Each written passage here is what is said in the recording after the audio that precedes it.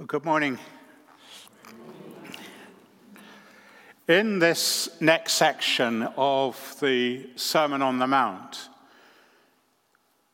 Jesus moves the teaching ahead to asking, where is our allegiance?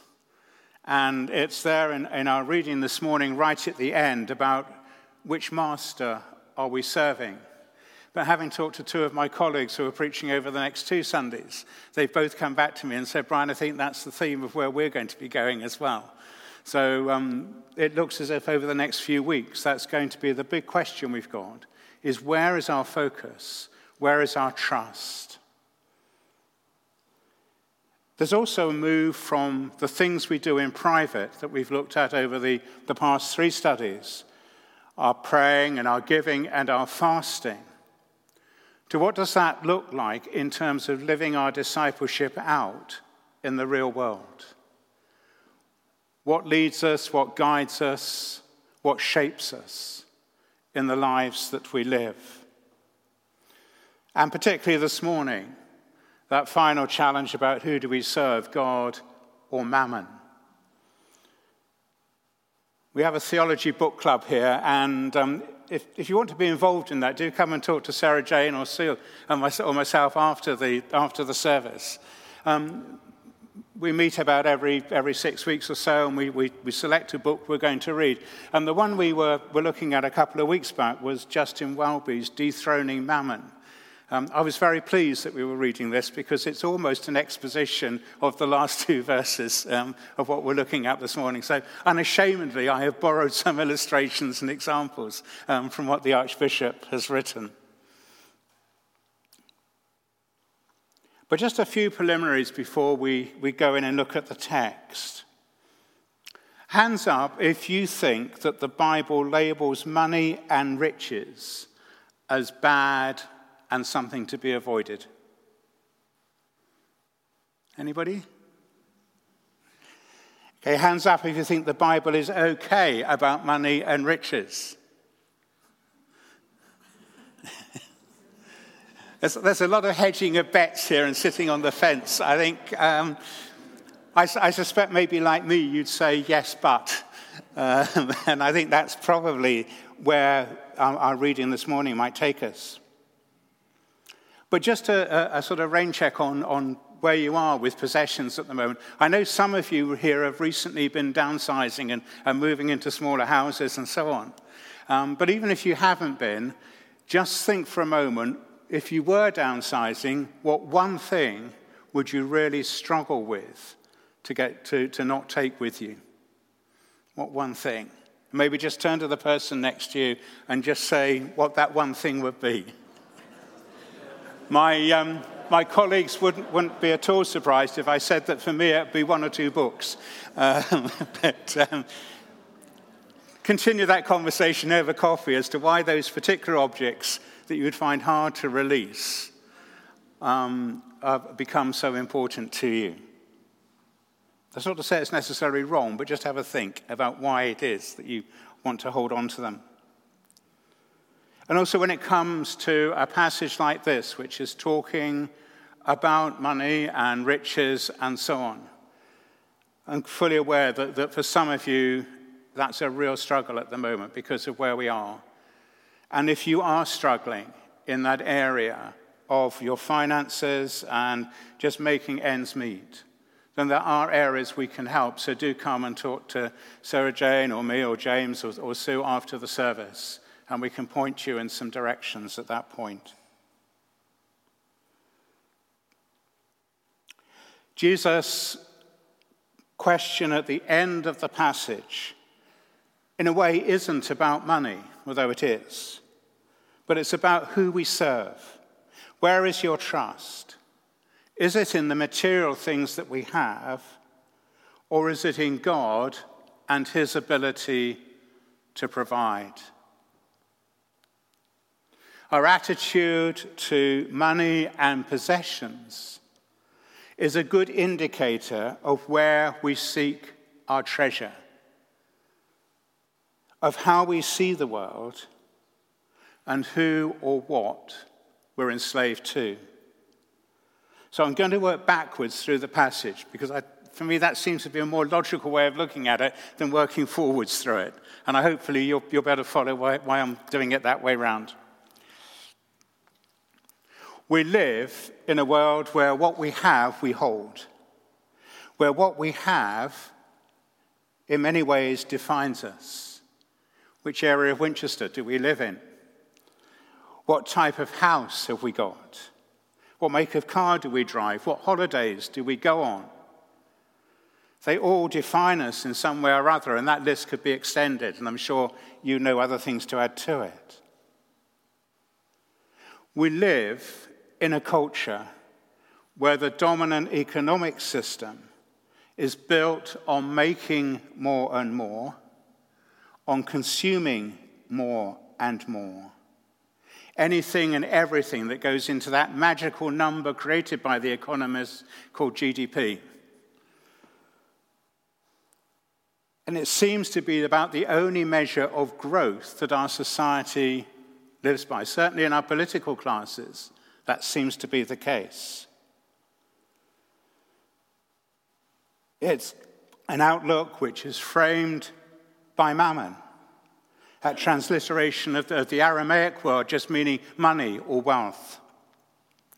And as such, the foundation of our economics, we must really question as to whether it's biblical or not.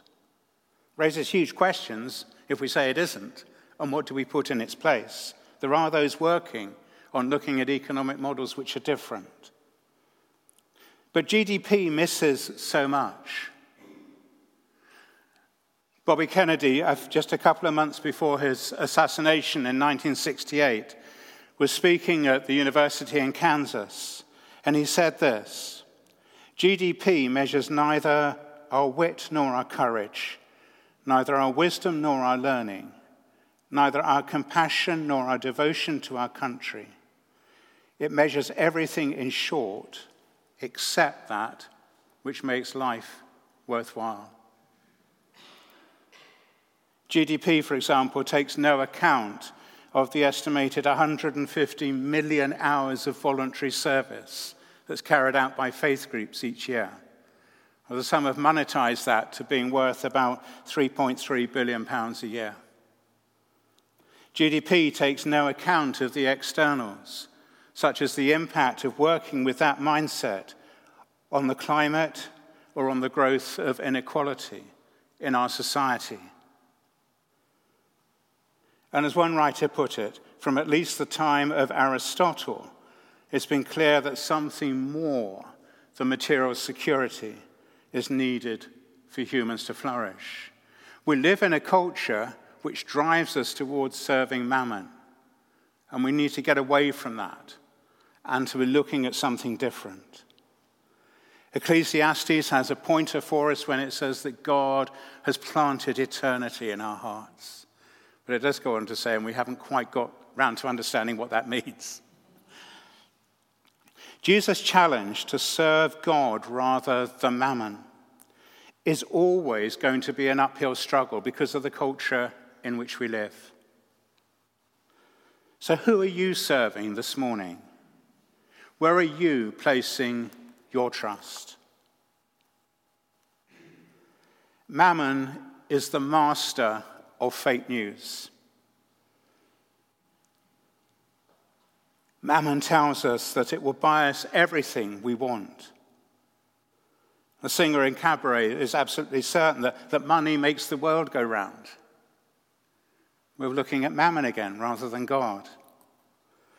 Or in Tennessee Williams' Cat on a Hot Tin Roof, Big Daddy proclaims this: the human animal is a beast that dies. And if he's got money, he buys and buys and buys. And I think the reason he buys everything he can is that at the back of his mind is the crazy hope that one of his purchases will be life everlasting. That's a real challenge, isn't it?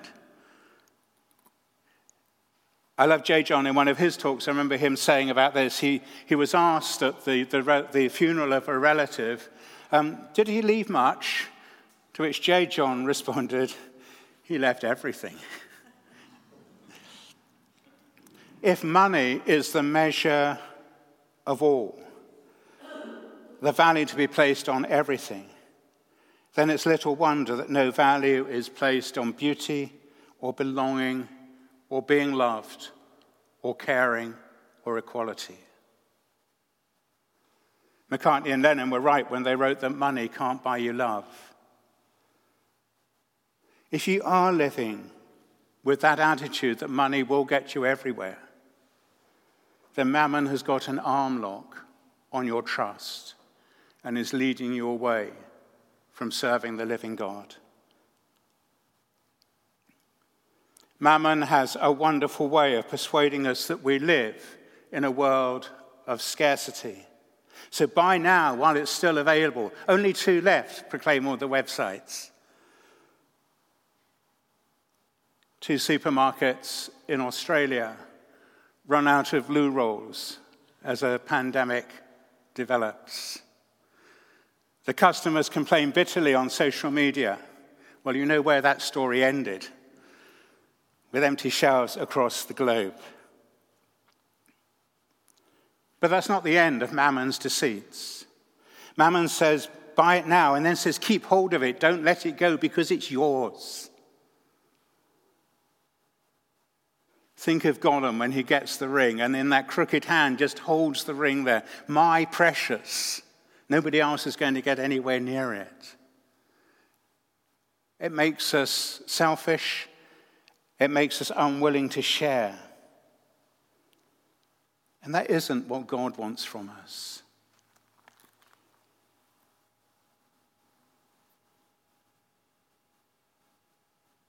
Mammon reassures us that when we look at the damage that it's doing to the world, that we can spend our way out of the problems of climate change.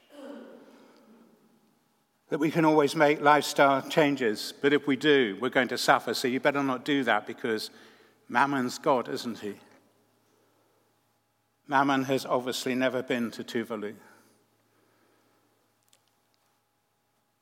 Greta Thunberg's 15-year-old self, when she spoke at the UN, I think actually got it spot on when in her that angry teenage voice that came over strongly, she attacked the UN General Assembly and saying, we're destroying the species and all you can talk about is money. That's the symptom of Mammon taking control and enslaving us. So I wonder, where are you finding yourself in conflict with Mammon this morning? Are you winning the battle against Mammon's fake news, which will seek to direct us away from where God wants us to be? How do we begin to combat that fake news? Well, this is where I think moving backwards through our reading helps us. Because the earlier part brings us to another touchstone in this battle of living for God rather than for Mammon. And that is, where is our focus? What is our eyesight like? What is our eyesight like? How do we see the world and the world's people? There are 2 brilliant examples of this in the Gospels, and there are many more that we could go to. But as Jesus approached Jerusalem for the last time, he comes up to the edge of Jericho. And there are 2 blind beggars there. They hear who's coming, and they shout out in great faith at the top of their voices, Jesus, Son of David, have mercy on us. What do the crowd see in that situation? 2 beggars who are unworthy of attention. They're beneath us. They've got no monetary value. We should ignore them. 2 beggars who must, in their theology, be sinners because of their illness. Come on, Jesus, move on. There's nothing to see or do here. What does Jesus see? He sees 2 blind men in desperate need of help. 2 blind men made in the image of God, deserving of God's love and care. Two blind men whose opinions he values because he asks them, what do you want me to do for you? You see the difference where the eyesight is going. For one, it's these people are worthless. For the others, here are two precious children of God who need help. If we go on later in Holy Week, Jesus is sitting in a house in Bethany, and he's having a meal with Mary and Martha and Lazarus. Mary comes to Jesus with a huge, expensive jar of perfume. She pours it over his feet. She lets her hair down and she starts massaging that nard into his feet with her hair. And as one clergy colleague of mine once put it, Jesus was really enjoying it, which I think was true. But what do those around see? Where's their eyesight focused? For some, a woman who has cast off all propriety, letting her hair down in the presence of a man who is not her husband. What does Judas see? A waste of money. What extravagance. That could have been used to help the poor, he says. What does Jesus see? He sees an act of loving service, which is preparing him for the next stage of the journey. Where is our eyesight drawn? Do we need to go to the spiritual optician to get it corrected? So that we actually look at events around us, we look at our culture, we look at what's going on with the eyes of Jesus, with the eyes of faith, with the eyes on the one who can provide for us?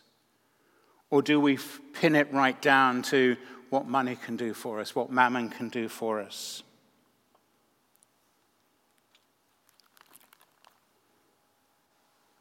We will need, I think, to be countercultural here. Not only do we do this for ourselves, but we need to be willing to challenge the culture in which we live by our lifestyles and sometimes by our political actions as well. In Bethany, there was an act of extravagant generosity. But what does our own government do on international aid? It not only cuts the budget, but it also restricts the areas where it will be used so that there's some sort of kickback to the UK economy. That isn't serving God. That's serving mammon. Let's have our eyes opened to see as Jesus sees. And when we do that, we will begin to focus on storing up treasures in heaven, which is where we start the reading. Now, the word order that Matthew uses here is important. Just think of other word orders that we need to be in the right way round with. The house white and the White House are two very different things. Jesus doesn't say here, where your heart is, there your treasure will be also. He says, where your treasure is, that's where your heart's going to be. If your treasure is God, your treasure will be in heaven. And your heart will go in that direction. If your treasure is mammon, your heart will follow that away from God. Where and who are we serving this morning?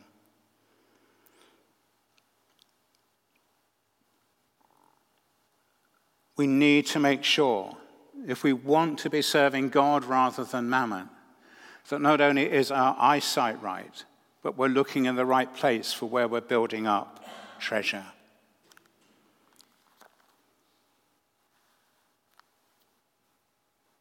When the people of God were preparing to take possession of the promised land, two things happened. The covenant was given afresh.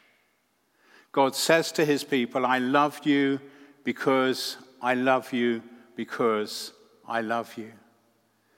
And then in what we now have in Deuteronomy, we have this patterning of God saying, this is the way in which I want you to live. This is the way I want you to care for the poorest in society. This is the way I want you to deal with those who fall into debt. These are the ways I want you to make sure that you are focused on me and trust in me for how you live out your lives. And the other thing that happens is that Joshua says to the people, choose this day who you will serve. As for me and my household, he says, we will serve the Lord. Jesus, in his teachings, not least in the Sermon on the Mount, holds out a picture of living life in all its fullness, in ways which will bless others, not harm them, in ways which will be kind to the whole of the created order. He says right at the end, such living is like a wise one building their house on a rock that won't be shaken. In our reading, Jesus then echoes the cry of his predecessor on the banks of the Jordan. Choose this day who you will serve. You cannot serve God and mammon. Who are you serving this morning? Let's pray.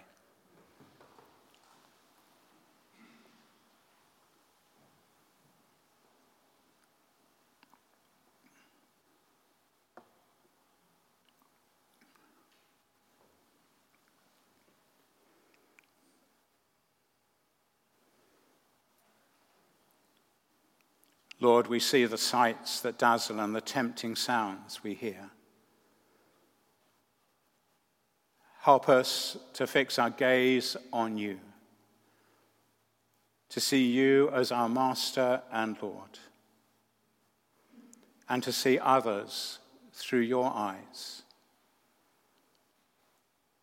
that we might build up treasures in heaven, and our heart may be centered on you. Amen.